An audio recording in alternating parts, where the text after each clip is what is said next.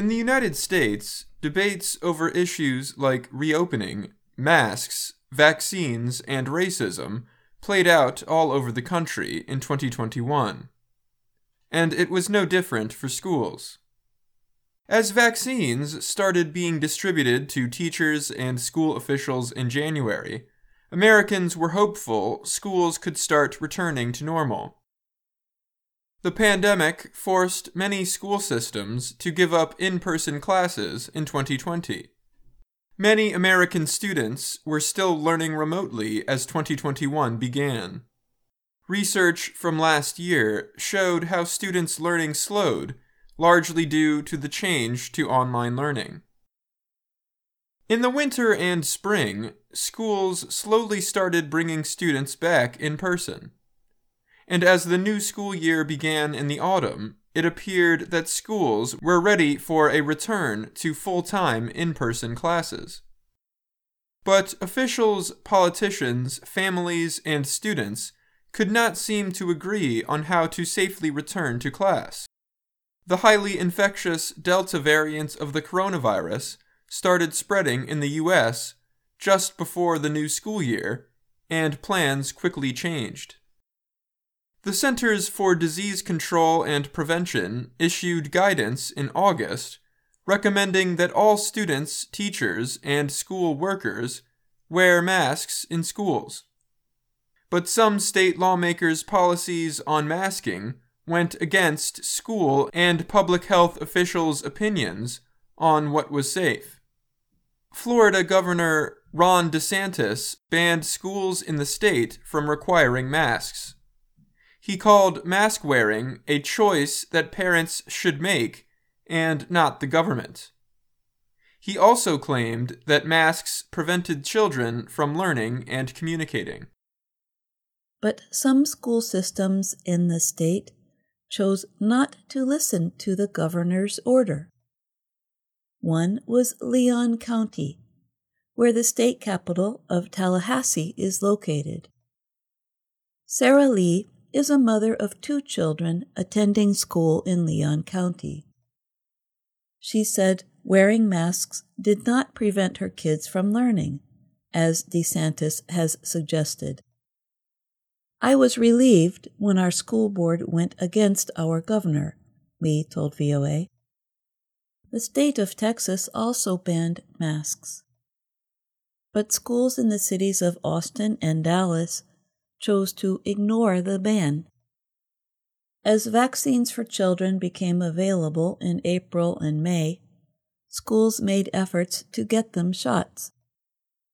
Public health experts say vaccines are the most effective way to prevent severe illness from COVID-19. But there continues to be plenty of misinformation on the vaccine's safety and effectiveness. And some lawmakers have tried to prevent schools from vaccinating students. In Tennessee, the health department ended vaccination events aimed at children. Republican lawmakers accused the health department of pressuring children to get the vaccine.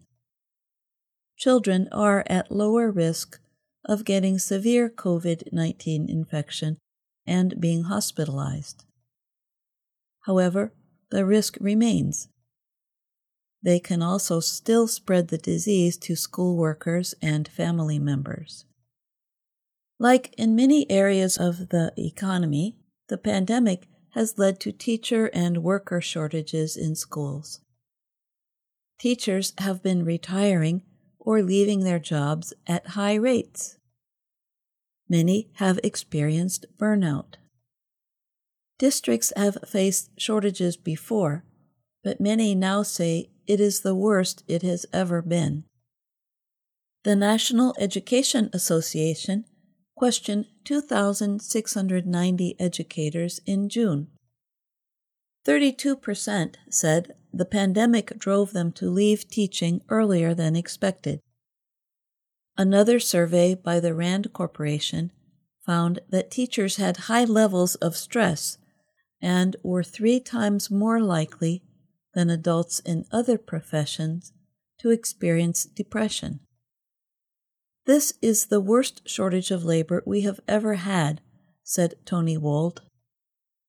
He is the superintendent of a school system in California's West Contra Costa County. "We opened this year with 50 teaching positions open. That means students are going to 50 classrooms that do not have a permanent teacher. There is also a shortage of cleaners, food service workers, and others," Wold said. Schools, parents, and lawmakers also disagreed over ways to teach about racism and critical race theory, or CRT, in schools. Critical race theory is a way of thinking about America's history through race. It argues that racism is a part of all of America's government and businesses, and more than just individual discrimination. Some ideas related to the theory are being taught in public schools. Tassie Zahner teaches American history in Montgomery County, Maryland. She said it would be very hard to teach her class without using some CRT ideas, like America's history of racism. In order to teach a U.S. history class correctly, you have to talk about those things, she said. You can't prepare students if you're not teaching the truth about U.S. history. Teaching race in schools has become an important cause for conservatives. Many Republican-controlled states have passed legislation restricting how history and race can be taught in public school. The issue of critical race theory helped Virginia Republican Glenn Youngkin win the election for governor. He argued that CRT amounted to a kind of reverse racism that taught white students to feel guilty about the nation's history. Adu is a high school student in Chicago. Her class learned about the New York Times 1619 Project. The well-known and controversial project released in 2019 is about slavery's effects on modern-day America. She told VOA she sees a connection between states trying to control how to teach racism and George Floyd's murder and the nationwide protests for racial equality.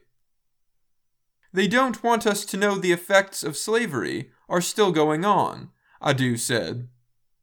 When George Floyd was killed, that kind of showed that even though slavery is over, this is the remnant of it. The quick spread of the Omicron variant of the pandemic threatens schools' ability to stay open. Many school systems around the country changed to fully online classes ahead of the holiday break. New York City has the country's largest school system. On December 20th, 1/5 of the city's students did not attend class, likely out of concern about the virus. New York Governor Kathy Hochul promised to keep schools open. She said last week, "We believe that it's critically important that our children not end up in that same situation they were for so many months, when they were so displaced from their normal environment." I'm Jill Robbins. And I'm Dan Novak.